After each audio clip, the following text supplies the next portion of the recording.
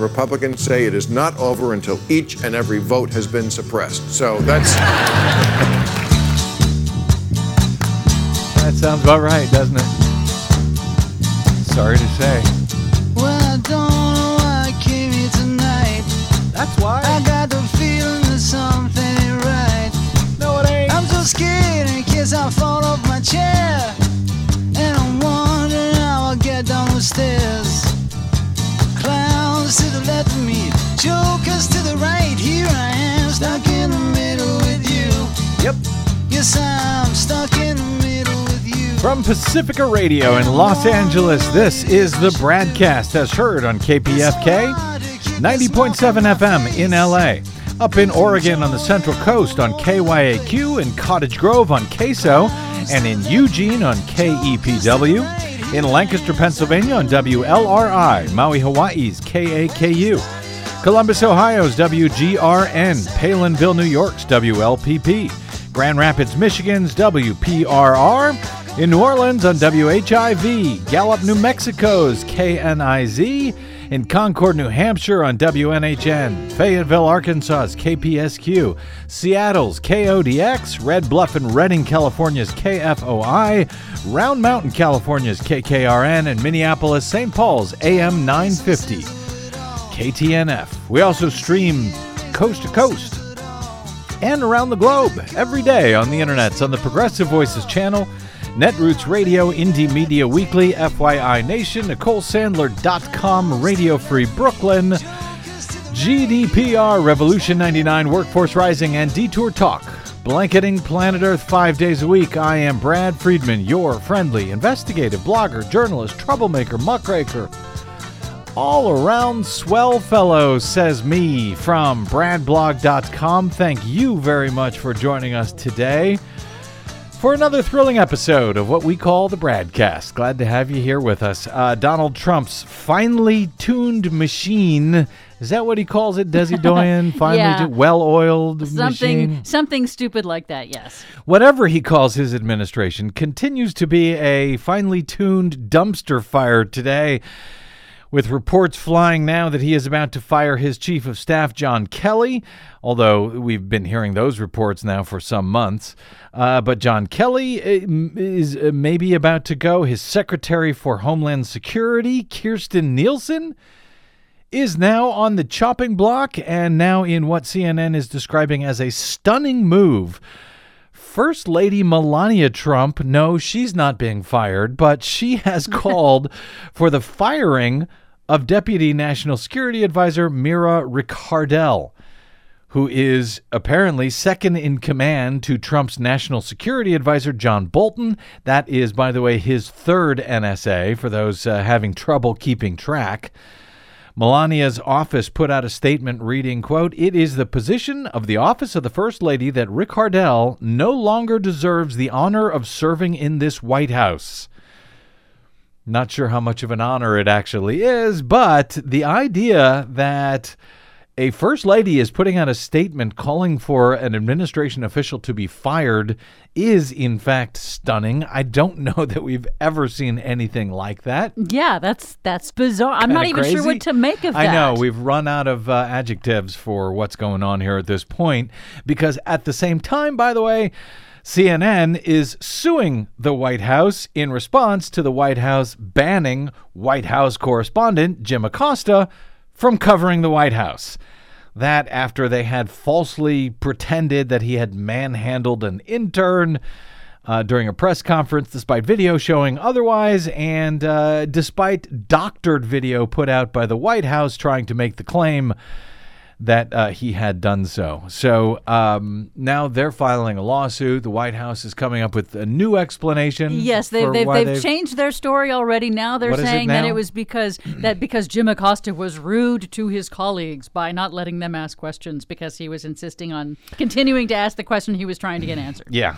Okay, so that's what's going on. I don't know that we have ever had such a finely enough tuned machine that we have a First Lady publicly calling for an official to be fired after just 7 months on the job, or that a reporter had to be banned from the White House because he asked perfectly legitimate questions of a president that the White House did not like. But that's just some of the mess that continues to burn in Donald Trump's D.C. dumpster fire today. But once again, we are focusing here, at least trying to, on the BradCast, on the continuing news and continuing lawsuits following last Tuesday's critical midterm elections. We'll be joined momentarily by the head of Common Cause Georgia, which won an important lawsuit last night amid the fight to count ballots in the gubernatorial race in Georgia between vote suppressor and just days ago resigned Republican Secretary of State Brian Kemp and his challenger for the governor's race, Democrat Stacey Abrams, who is currently just under 1.5 points behind Kemp in what suffices for a vote count in the state of Georgia, with Kemp less than 0.3 of a percentage point now away from being forced into a runoff election. Also, in what I think is a separate federal lawsuit, a judge found that Brian Kemp violated the Civil Rights Act by rejecting certain absentee ballots. So that was, I believe, the fourth loss in a federal court over just the past couple of weeks for Brian Kemp. But there are so many lawsuits and challenges at this point against him that I have lost track. Hopefully our guest, the executive director of Common Cause Georgia, can help us make at least some sense of the mess in Georgia today. That's coming up shortly. Also a bit later, Desi Doyen, you'll be here with more disturbing news, I'm sorry to say. Yes. Out of these record-breaking California fires. But some encouraging news, at least for now, for the moment, concerning the Keystone XL pipeline. Yeah, it's a mixed bag today on the Green News Report. At best. But first, some news out of some of the other states that are still fighting over election results or still counting ballots a week after the midterms. We spoke on this program yesterday with Ion Sancho, the legendary 28-year former supervisor of elections in Leon County, Florida. That's the state's capital of Tallahassee.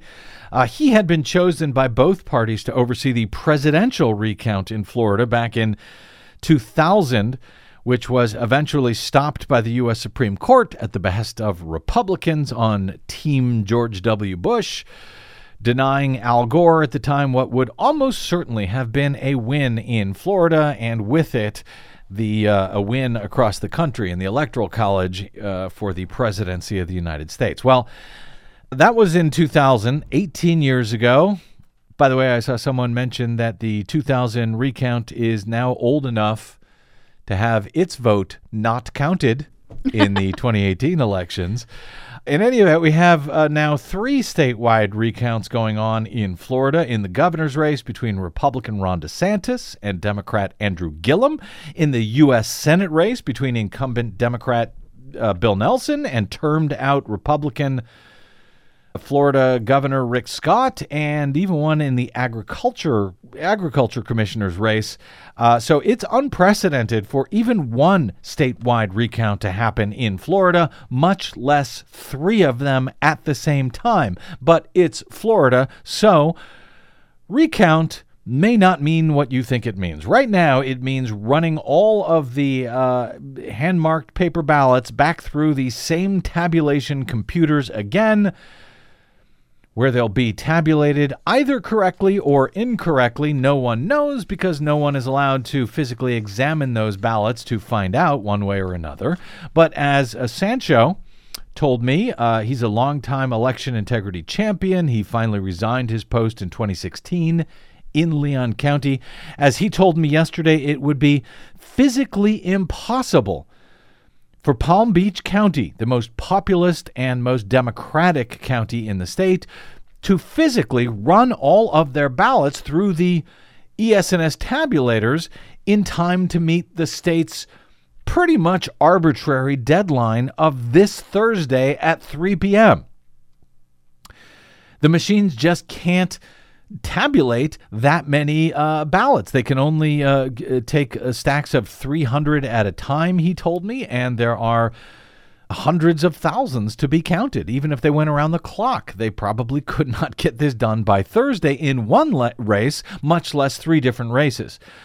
So, and as I say, there's no reason, and as Ion said on yesterday's show, there's really no reason for this short deadline. Out here in California, we don't even finish our first count until December, much less a first count and a recount as they're doing in Florida. So no real reason for that other than Republicans in the state trying to make it as difficult as possible to count ballots and for the public to know that those ballots have been counted accurately. Well, now with Palm Beach, as he noted, being almost impossible, physically impossible to count those ballots, a similar case most likely in Broward County, where they were a day or so late even beginning this so-called recount. We now have this breaking in Leon County. A Leon County circuit judge is expected to issue an order today extending the deadline for recounts in Palm Beach County until November 20. That's about 5 days after the original 3 p.m. Thursday deadline, according to the Palm Beach Post. The order would include extending the recounting of votes in the U.S. Senate race between Nelson and Scott, in the governor's race between DeSantis and Gillum, and in the race for Agriculture Commission between Democrat Nikki Fried and Republican Matt Caldwell. Those three races, those are the statewide races, as well as a fourth race that is being recounted in Palm Beach County. That one for a state house district between Democrat Jim Bonfiglio and Republican Mike Caruso. Now, the extension for all of those races comes out of a lawsuit filed by Bonfiglio, the Democrat in that House district race. He is currently losing to the Republican by just 37 votes, and he asked the judge to extend either all of the races, extend the so-called recount time, or put his race first, since his race would require less time to actually recount. And now, according to the Palm Beach Post, the judge decided to extend all of the races, at least in Palm Beach. That's great. I'm glad to hear that, because it does sound like it's crazy to try to force them to count all of these ballots on their crappy machines as fast as they need to be counted, when they physically cannot be counted that quickly. Bonfiglio said he asked the judge to extend all of these races, and Palm Beach County Supervisor of Elections, Susan Booker, told the Palm Beach Post that her understanding is that whatever the judge orders will be challenged by the Florida Secretary of State in federal courts. Now, Florida's Secretary of State, a man by the name of Ken Detzner, he is hand-selected in Florida by the governor, in this case, Governor Rick Scott, whose lead over Senator Bill Nelson is rapidly disappearing as votes are actually being counted in the state of Florida.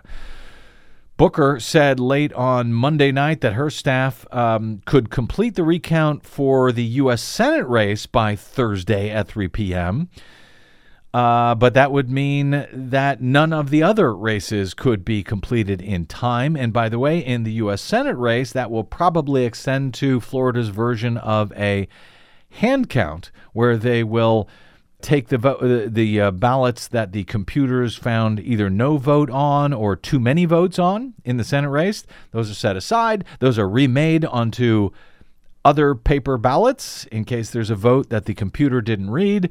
And then those paper ballots are run through the machines again. And they have to do that by law. That's what is called a manual count in the state of Florida. But Booker, in any event, in Palm Beach, says one race they can probably get through maybe in the U.S. Senate, but that would mean that the vote tallies in the governor's race, the Agriculture Commission, and the Bonfiglio's race, that those results, they wouldn't get a recount. And instead, they would be forced to submit the results that were certified initially by last Saturday, because that's the initial deadline for counting initial votes in the state of Florida, like 3 days after the election, which is already an insanely short amount of time.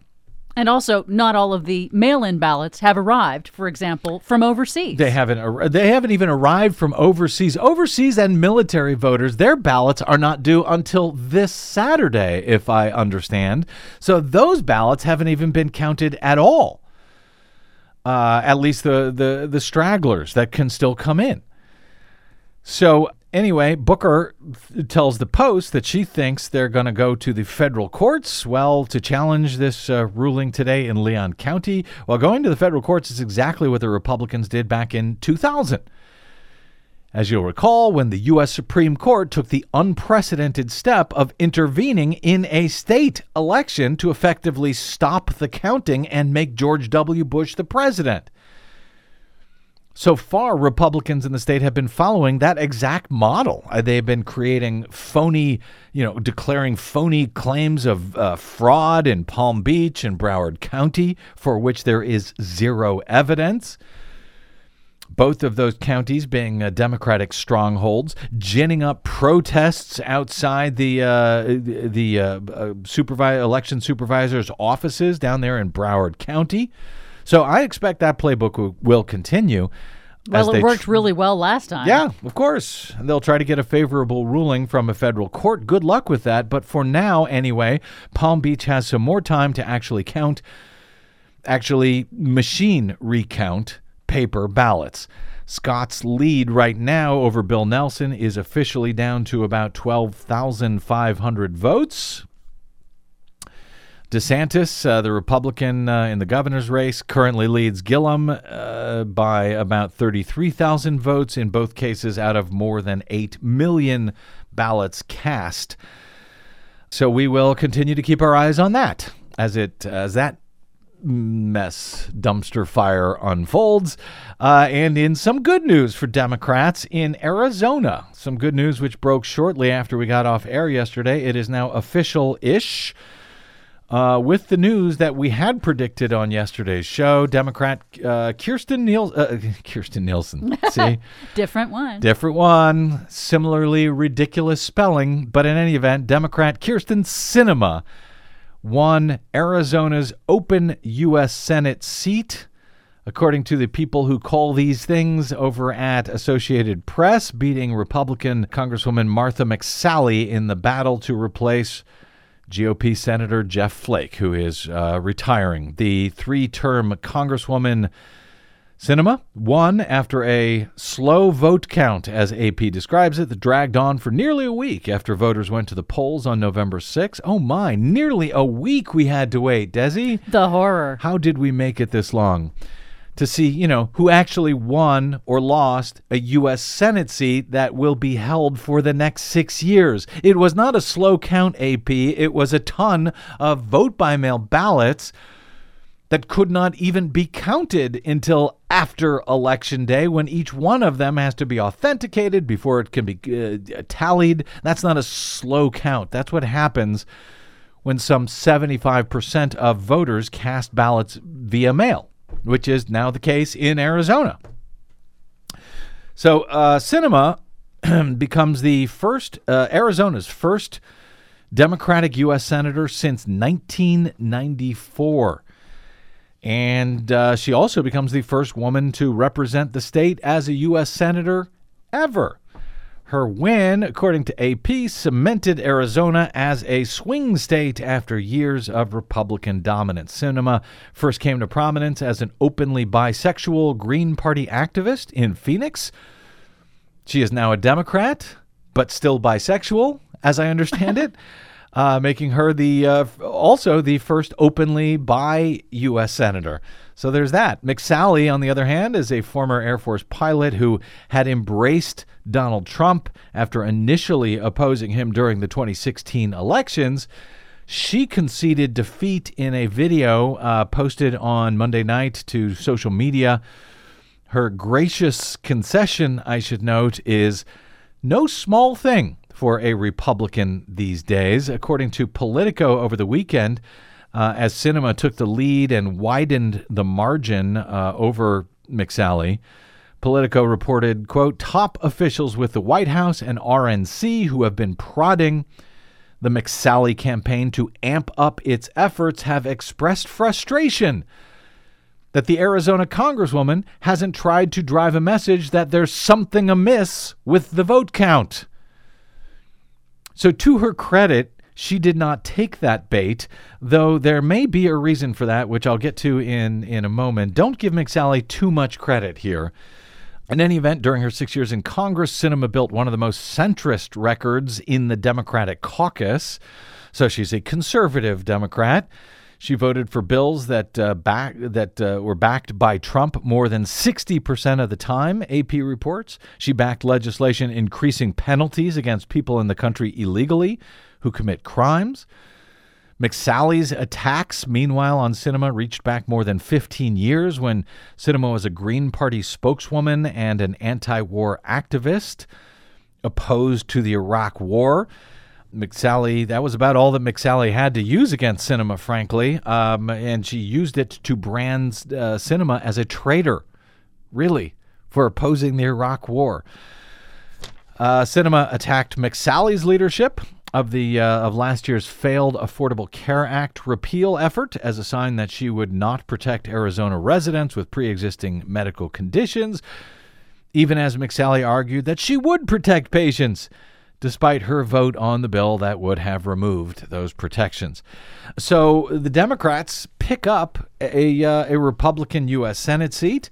Now, as I mentioned, McSally has been receiving these plaudits since her reasonable concession video posted last night, which she congratulated Sinema, wished her luck, said she was sorry the results didn't come out differently, but that Arizona's best days are still ahead. You know, the stuff that pretty much all candidates used to do when they lost an election.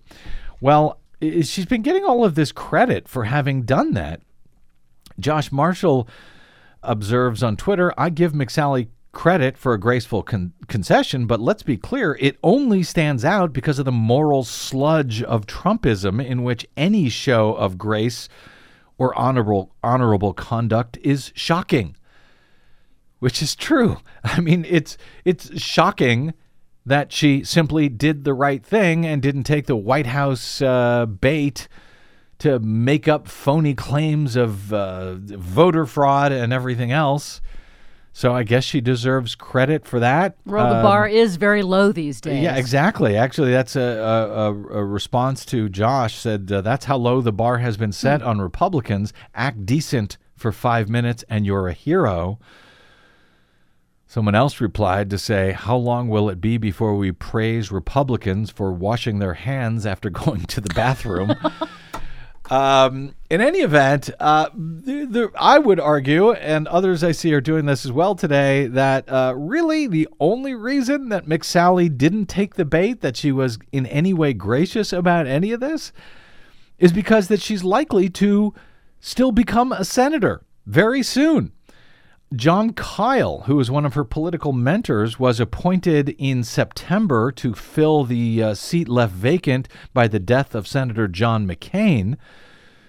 Kyle has said he was only going to serve through January 3, which means the state's Republican governor, Doug Ducey, who was just reelected by big numbers, that he will get to select another senator to take that seat. That person would then have to run for reelection in 2020.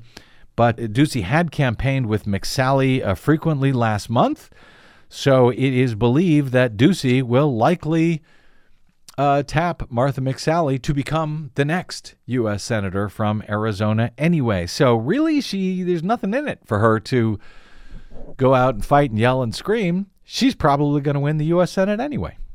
So there's that.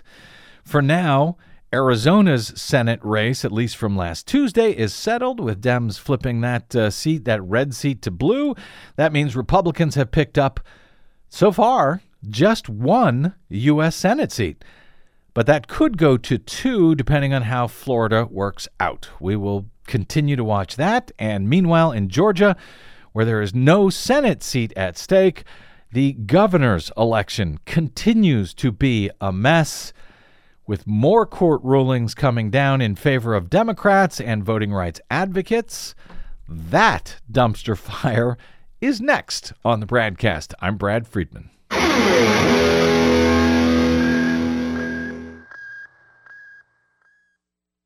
Five major corporations now control more than 80% of the media in the United States, but they don't control us. The BradCast and the Green News Report are 100% independent, 100% listener-supported. But we can't do it alone. We need you. Please help us bring real facts to listeners at independent stations around the nation.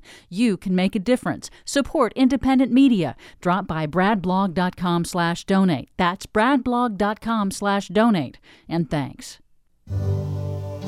Georgia,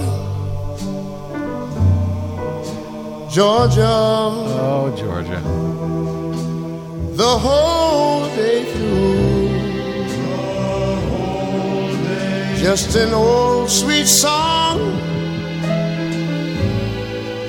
keeps Georgia on my mind. Yeah, I don't know if it's the old sweet song that keeps Georgia on my mind, but welcome back to the BradCast. Brad Friedman from bradblog.com. Not that we predicted it. Repeatedly warned about it might be a more accurate phrase here, but the fight to count votes in Georgia's governor's race is now officially an absolute mess 1 week after Election Day. As you know too well by now, the contest was one in which Georgia's Republican Secretary of State, Brian Kemp, used every vote suppressor trick in the book to try to keep certain Georgians from being able to register to vote at all, and to make it as difficult as possible for those who did manage to cast a vote to actually have their votes counted as cast. Kemp, who is running against African-American Democrat Stacey Abrams to become the Peach State's next governor, declared victory last Thursday and at the same time finally resigned as Secretary of State, which Abrams, voting rights advocates, and even former President and Georgia resident Jimmy Carter had been begging Kemp to do long ago in hopes of avoiding just some of the messes that we are now seeing in the post-election canvass period, with thousands of absentee and provisional ballots having been rejected by county officials across the state, and both the Abrams camp and voting rights advocates lining up in court to sue Brian Kemp and to sue the state and the Secretary of State's office in order to try and re-enfranchise thousands of voters and otherwise count legitimately cast ballots in hopes of something that resembles a legitimate count. We had warned over and over again before the election that seems all but impossible at this point. According to the latest reported numbers from the Georgia Secretary of State's website, and remember, many of these numbers were from 100% unverifiable touchscreen voting systems that Georgia requires all voters to use at the polls when casting a normal ballot on Election Day. So the accuracy of those votes can never be adjudicated, especially with touchscreens reportedly flipping votes from Abrams to Kemp. In any event, according to the numbers that we have, Brian Kemp now reportedly leads Stacey Abrams by less than 1.5 points. Kemp has 50.26%. Stacey Abrams has 48.79%. So Kemp is now just 0.26% above what would trigger a runoff in December for this election. About 21,000 votes picked up by Abrams out of some 4 million cast would trigger such a runoff. A recount of the current race could also occur. That would be triggered if about 19,000 more votes were picked up by Abrams. All of this may be difficult, but that's what the fight is really all about, at least for the Abrams team right now in Georgia. So it's little wonder that lawsuits are now flying and have been flying for weeks and months even, as we've been covering on this program.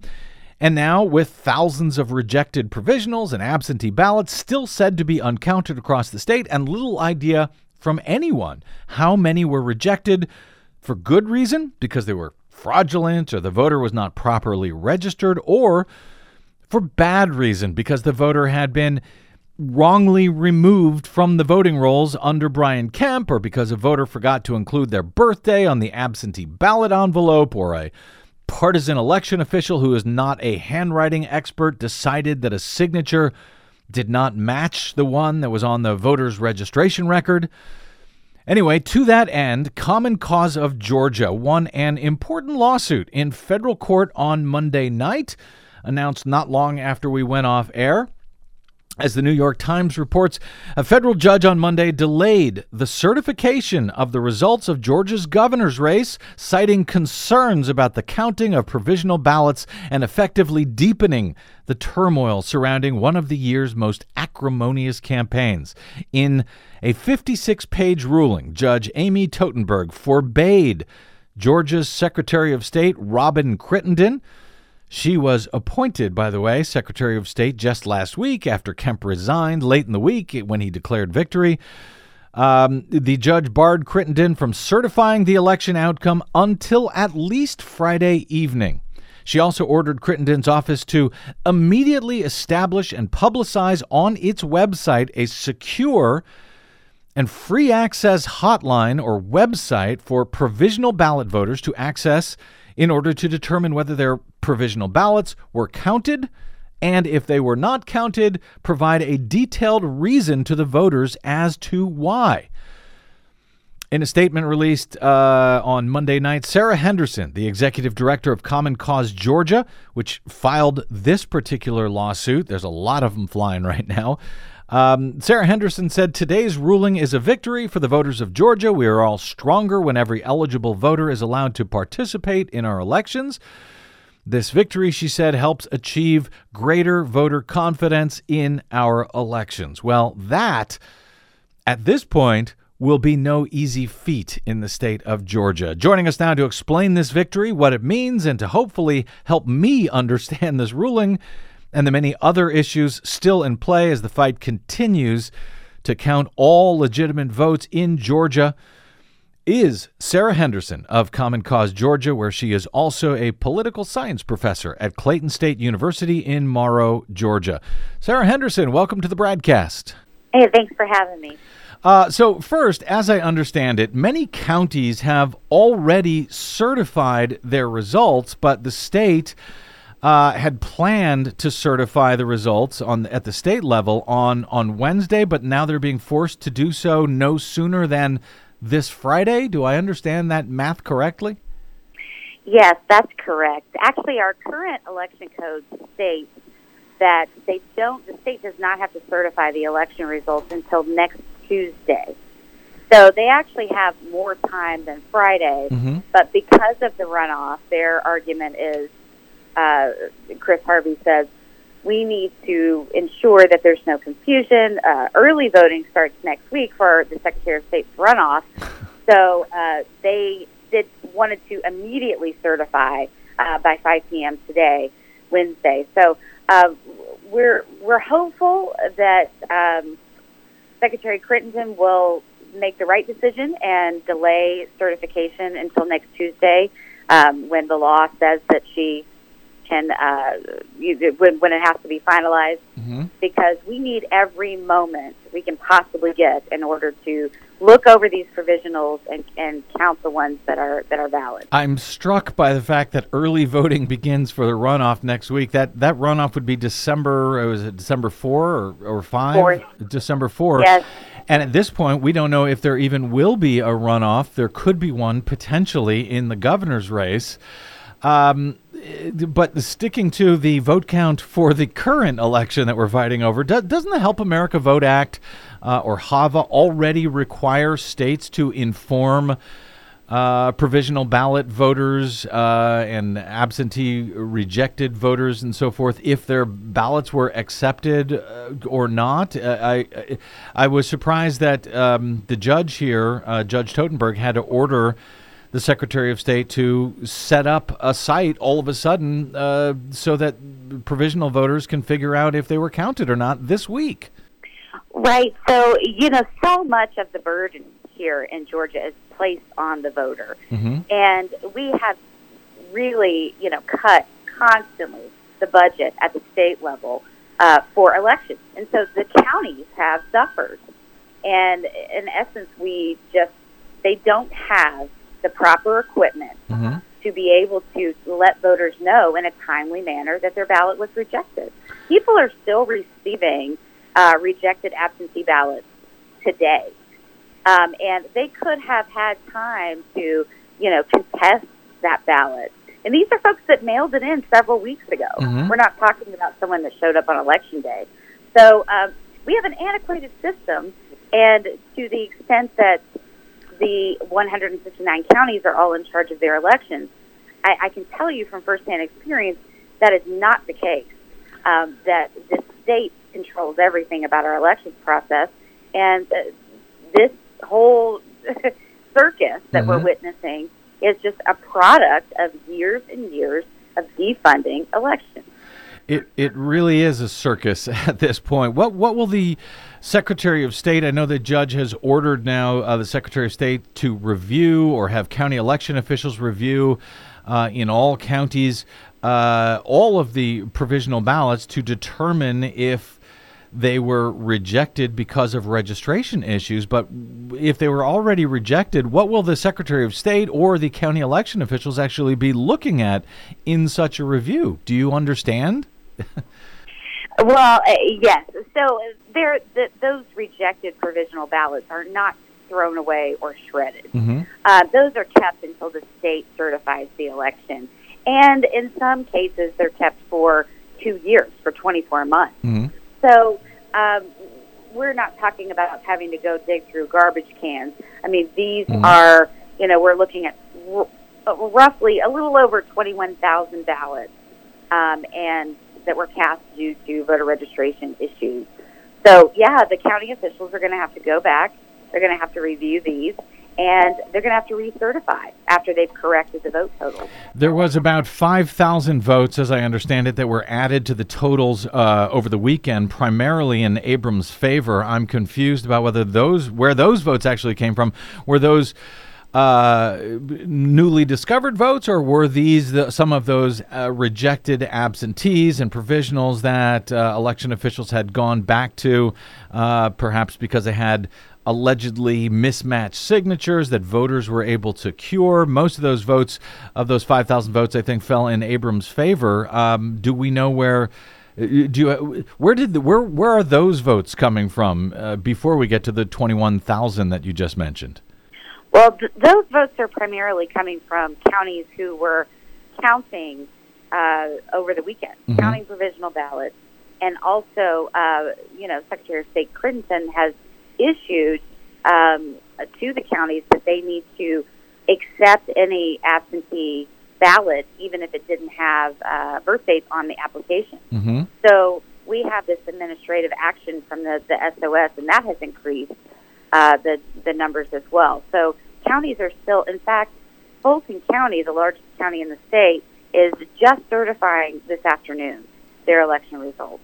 So they were granted an extension because they did have 4 polling locations open till 10 p.m. on election night, and they have had numerous issues with provisional and absentee ballots as well. So those are going to continue to change. And again, this goes back to our antiquated system. You have to call each county office to find out how many provisional ballots were cast in that particular county. Even the state has to do that. So there's not a system of reporting that's standardized that we can really, get that information faster. As noted, Stacey Abrams would need to pick up about 21,000 votes in order to force that runoff in December in the governor's race. About 19,000 vote pickup. There would be a recount, or at least what suffices for one in Georgia, which with, as I said, those 100% unverifiable touchscreen votes cast across the state. So recounting those is largely meaningless. But are there enough votes uncounted, rejected, or otherwise questionable out there to actually move the needle as much as would be required to either trigger a runoff or a recount? Or is everyone just sort of guessing at it at this point? Well, I will say this, and this has been my contention from the moment we filed this suit, the day before the election. Mm-hmm. It's the gubernatorial race is extremely important, obviously, but we have, just as an example, 3 state house races in Metro Atlanta, Cobb, Fulton, and Gwinnett that are within 300 votes. Right. So, and we're also looking at, we've got 4 constitutional amendments that passed. So, looking at all of that stuff, and we encourage Judge Stoltenberg to pay attention to that as well, not get totally hung up on the gubernatorial, because we don't know. We don't know how many votes are out there, and we're still waiting for that information. So the fight over these governor races ballots could affect some of these House races that are still undecided if voters are able to come in some way or another cure their ballots, or county officials are ordered to count these provisionals that they had tossed out. As I understand, in your lawsuit, Sara Henderson, Common Cause Georgia had charged that Brian Kemp himself is responsible for much of this mess. Of course, we know he's responsible for a lot of the mess, but specifically regarding this vulnerability that was discovered just before Election Day on the state's My Voter Registration page. We discussed that just before the election. It apparently allowed anybody, if they to actually be able to go online and actually change other voters' registrations, even delete some of them. That had been kept sort of on the down low when it was discovered. Democrats notified Kemp's office about it, but he himself publicized that vulnerability loudly, claiming that Democrats were trying to hack the voter registration database. How is Common Cause arguing that public charge by Brian Kemp played into this whole mess? Well, I mean, it just points out what we've said for over a decade, that there are vulnerabilities in the system that need to be corrected immediately.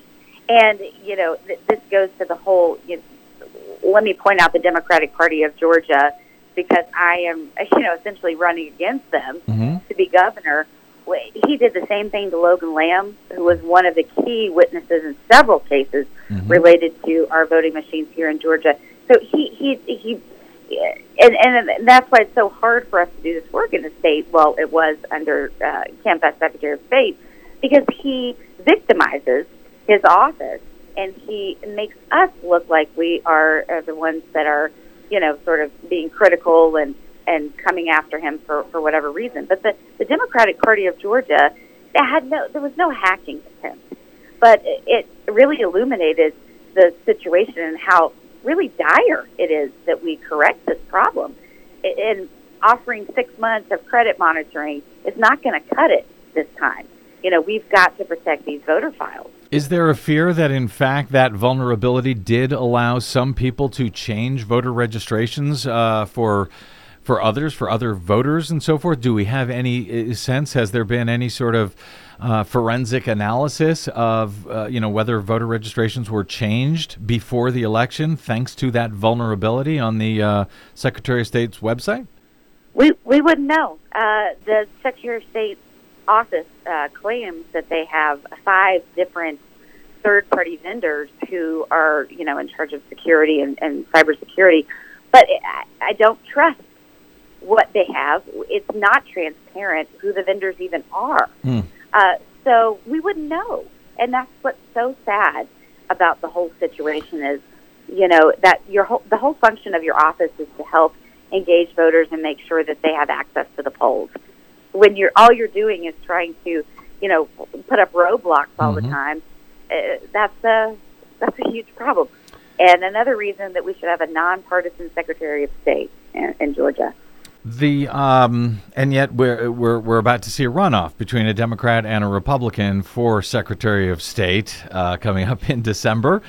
And who knows whether there'll be one for governor's office or not. AP also reports that the Abrams campaign is now asking that any of the court's orders in the case. I think this is speaking about your case. There are so many lawsuits going on right now. I'm having trouble keeping up in Georgia.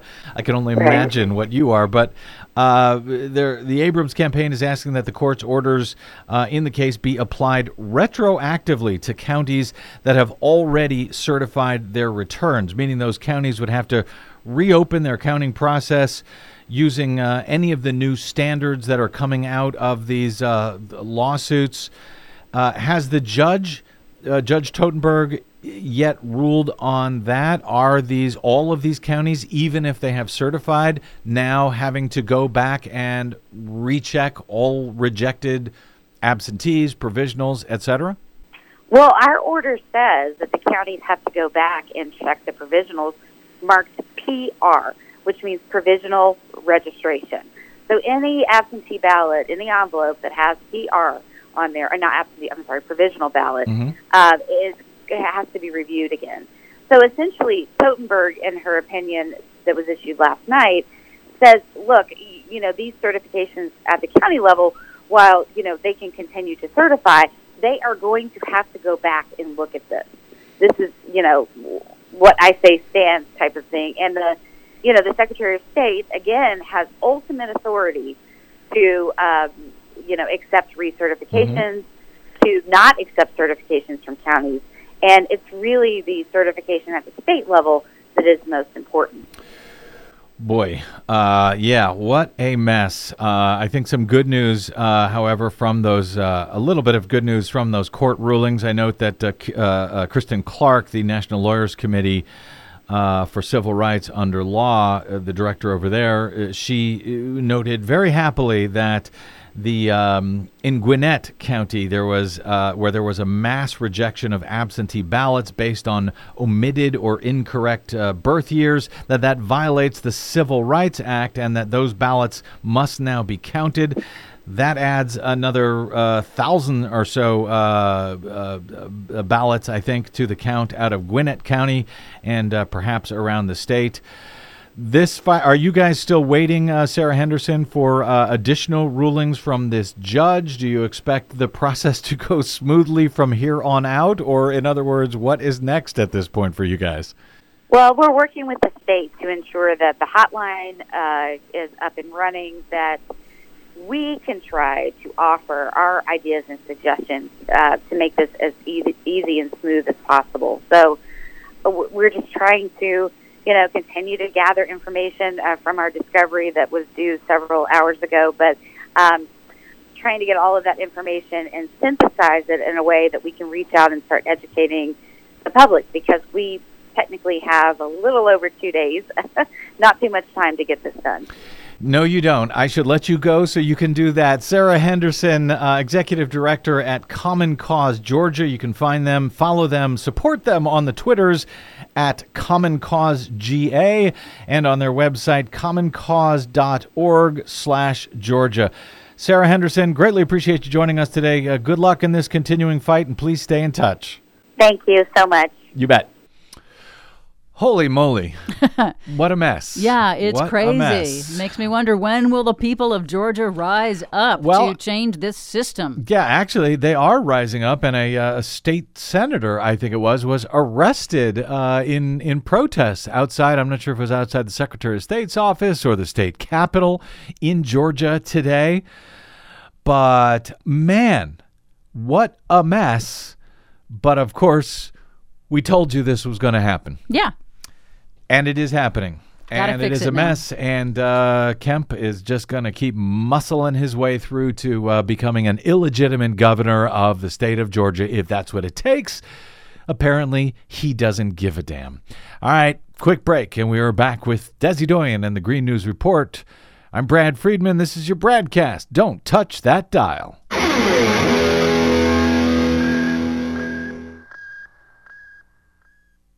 Hey, this is Brad. If you haven't noticed by now, it's no easy feat finding facts, real facts, not alternative facts, over your public airwaves. We try to bring you real facts, truth, and clarity without fear or favor each and every day on the BradCast. But we need your help to do it, and that help is needed more now than ever. Please stop by bradblog.com/donate today. That's bradblog.com/donate, and thanks.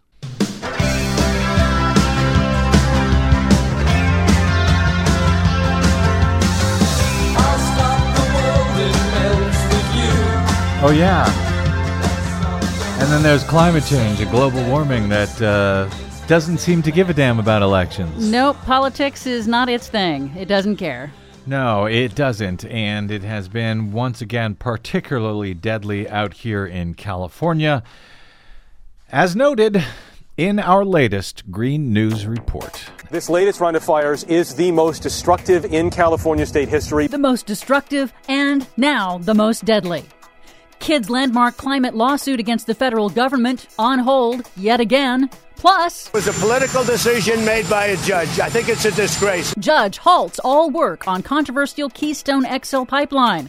Donald Trump is sad. All of those stories and more straight ahead. From BradBlog.com, I'm Brad Friedman. And I'm Desi Doyen. Stand by for 6 minutes of independent green news, politics, analysis, and snarky comment. 48,000 jobs. I approved it.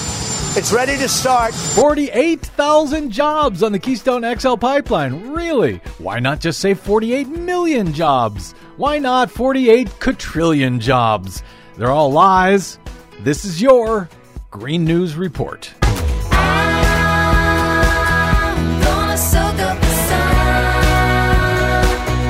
Okay, Desi Doyen having some fun at Trump's sad, pathetic expense.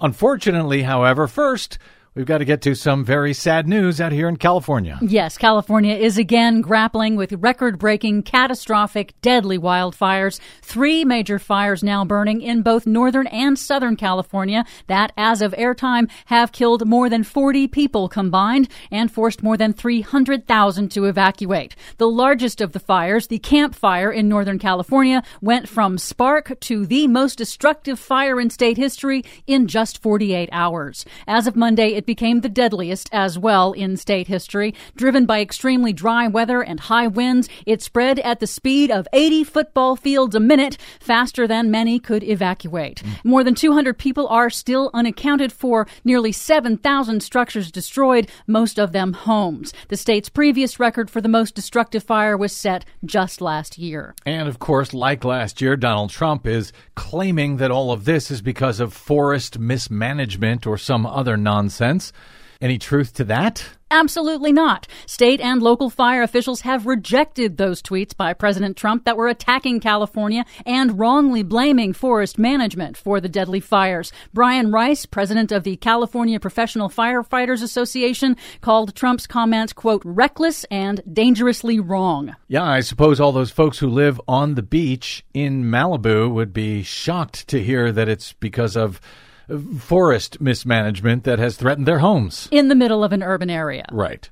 No official cause for the fires has been determined yet, but state regulators on Monday said they are investigating utility companies, Pacific Gas and Electric and Southern California Edison, which both reported equipment failures in the vicinities of all 3 fires just minutes before each fire began. PG&E is already facing billions of dollars in liability after state agency CAL FIRE determined that PG&E's equipment was the cause of those several deadly, catastrophic Northern California wildfires last year. But California's outgoing Democratic Governor Jerry Brown, in a press conference on Monday, placed the blame squarely on climate change, noting that fire season has now become a year-round threat in the state. This is not the new normal. This is the new abnormal. And this new abnormal will continue, certainly in the next 10 to 15 to 20 years. And unfortunately, the best science is telling us that dryness, warmth, drought, all those things, they're going to intensify.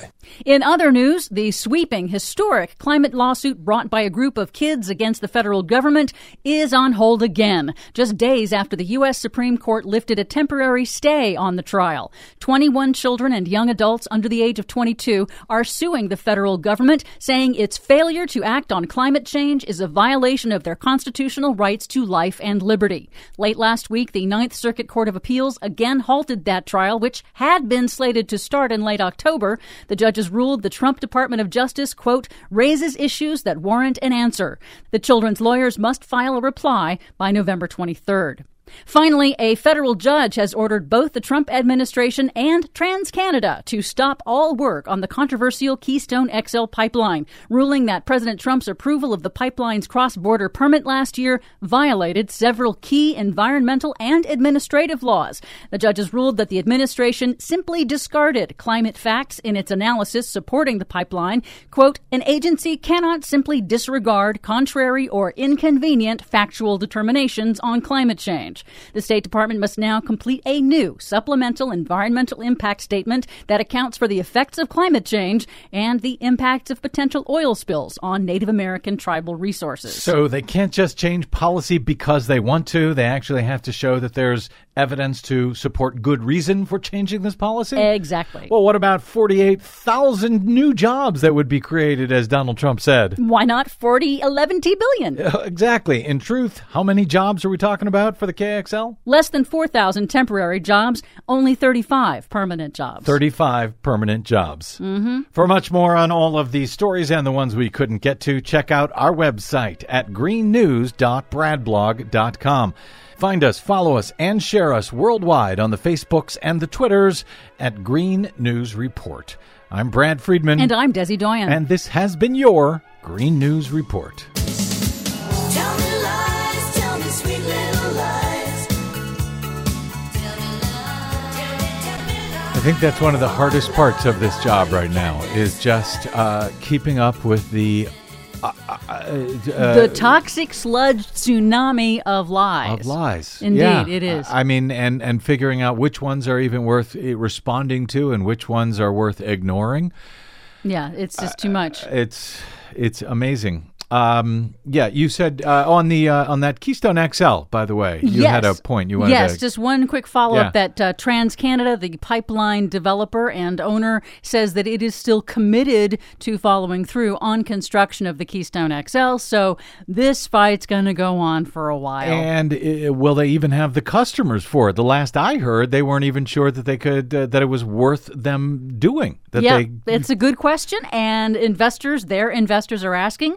We'll see what they decide to end up doing. Well, now they're going to do it, if only because they don't want to make Donald Trump look like a chump, which, good luck. Too late. Right. All right. Thank you very much to our producer, Desi Doyen, to my guest today, Sara Henderson of Common Cause, Georgia, and to all of you for spending a portion of your day or night with us. If you missed any portion of today's thrilling BradCast, you can download it for free anytime at bradblog.com or your favorite podcast download site. We always appreciate if you can leave a nice comment or a good rating for us. That helps other people find our work as well here. You can drop me email. I'm bradcast at bradblog.com. On the Facebooks and the Twitters, I am simply the Brad Blog. Find, follow, and share us there. And my thanks to those of you who stop by bradblog.com/donate. I know we have to sort of say it every day here, but you really are the folks who keep us on the air as we struggle to stay on your public airwaves. We don't rely on political groups or corporations to continue to do what we do. We rely only on you, and we really need you to keep going. Please consider getting a subscription of any amount you like or making a one-time donation at bradblog.com/donate. That's it. Until we meet again tomorrow, I'm Brad Friedman. Good luck, world.